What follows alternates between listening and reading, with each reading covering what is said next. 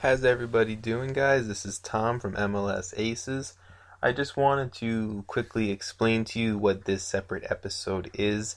I know that not many of you guys are USL fans, or maybe I have more USL fans than I think.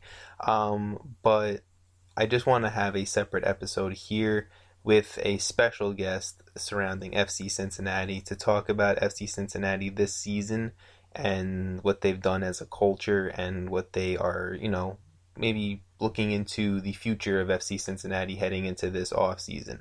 So I kind of wanted to make this a separate episode on its own, a shorter episode as a separate little interview, just to kind of give people who don't want to hear USL talk a break. And if you want to hear this USL talk, I appreciate you guys listening to this episode, because I think it was a great interview and something that even if you aren't the biggest USL fan, that you should listen to and you should really get a lot out of. So without further ado, here's the episode. This man is currently the host of the popular Cincy Soccer Talk podcast that focuses on all things Cincinnati soccer. That includes the new MLS expansion team, FC Cincinnati. His name is Brad Weigel. Brad, how you doing?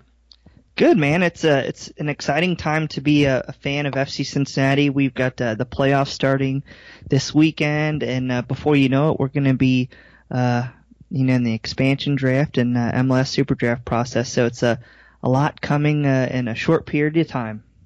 Yeah, and you know what? I decided literally in this split second, Brad, I'm going to be open and honest with the audience. This is our second time recording this because I got the blue screen to death, and it was a bad time. But Brad, I enjoyed talking Cincinnati with you the first time so much. We're going to do it all again. I mean, we can do it all night. Yeah, let's go. So oddly similar to last time we recorded this, we're recording this during a U.S. men's national team game again, and I'm going to ask you the same question. You watching this time? I am. I've got the TV set up right next to my computer. And we were discussing a little earlier, this young roster kind of excites me. You got Sargent up top and Weah on the right. Looks like they almost just scored a goal. So I'm excited to see this youth movement and how in the future we can funnel some FC Cincinnati players to this squad. I mean, and for sorry, I just got that at the end. Josh Sargent, I'm a Ginger as well, so Gingers have to unite with him, and it's a proud time to be a redhead in U.S. soccer. So I do have to say that. My twin brother Brian, who's also host, and I were redheads. Yeah.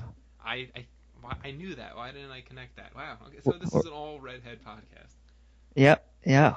So between us and Alexi Lawless, U.S. soccer's got a lot of good things going on for it. Yeah, we almost have a starting 11. Almost. Yeah, almost.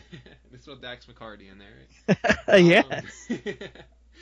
So, let's go back to FC Cincinnati, and FC Cincinnati began in 2015, and since then have kind of just shown the beauty of soccer in Cincinnati and the state of Ohio, bringing fan totals to 20,000, 25,000, 35,000, fans to a game, and to a USL game, which is absolutely unheard of and has never been done before. You guys broke attendance records left and right.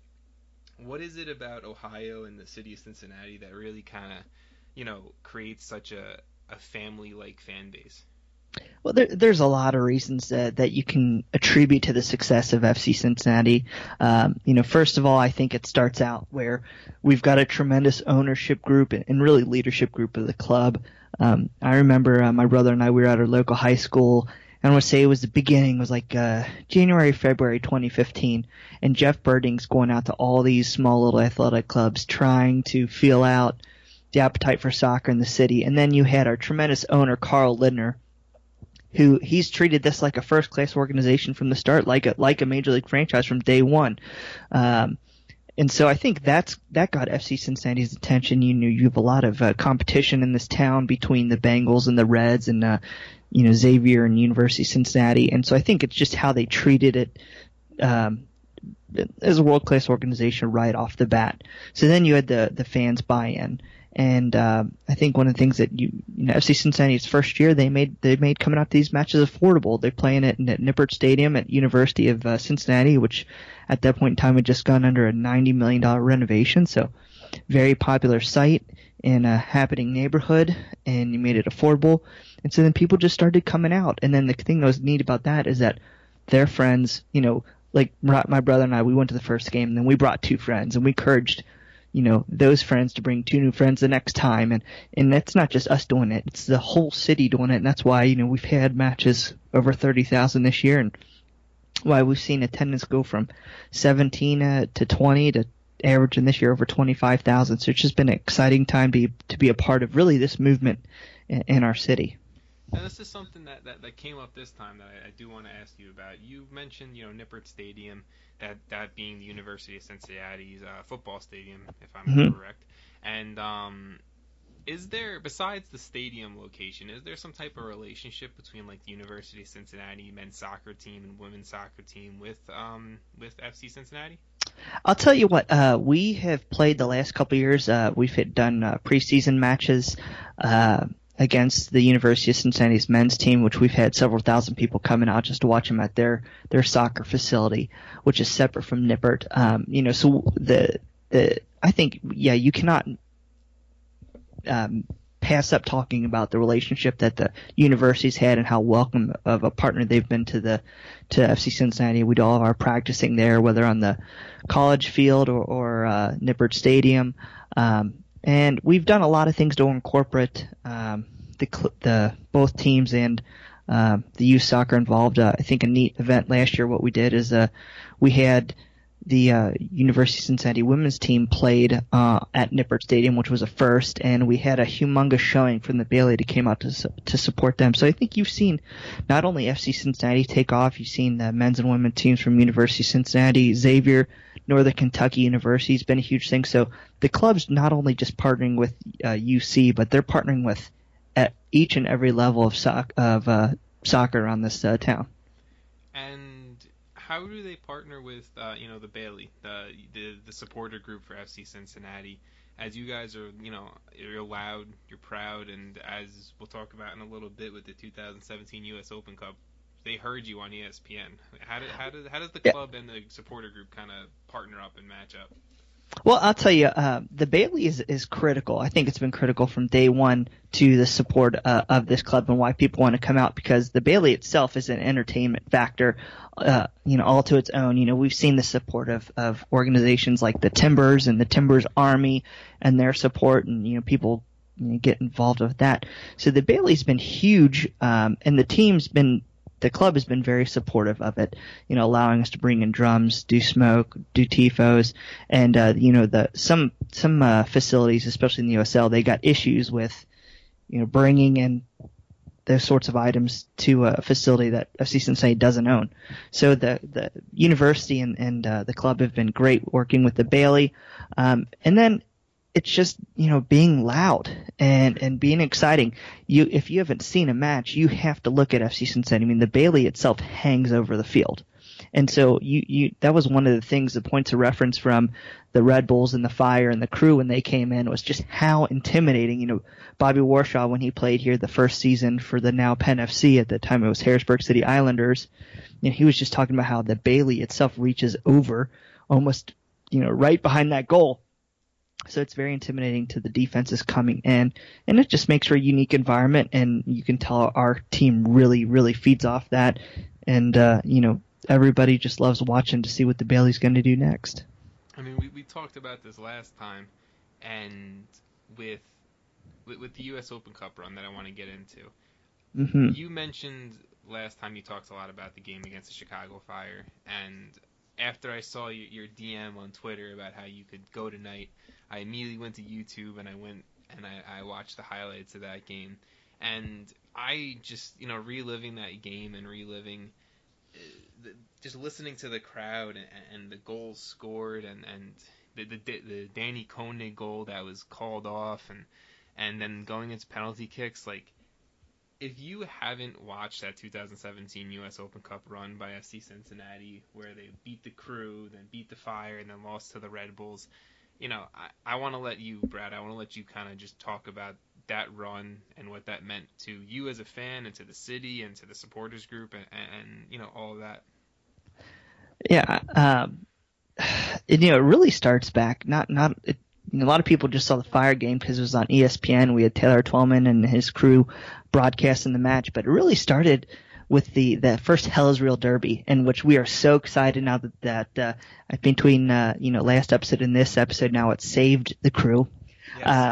Yes, which is wonderful. We're so excited about that because it started there, and I think that's really where we caught MLS's attention, that we could provide a world-class environment and we're going to put the assets on the field to compete. And we've really even seen that more and more this year. But, when we had 30 some odd thousand people show up for that first Open Cup match, nobody did that nobody does it at I think that might even been the round of 32. I don't think that was the Sweet 16.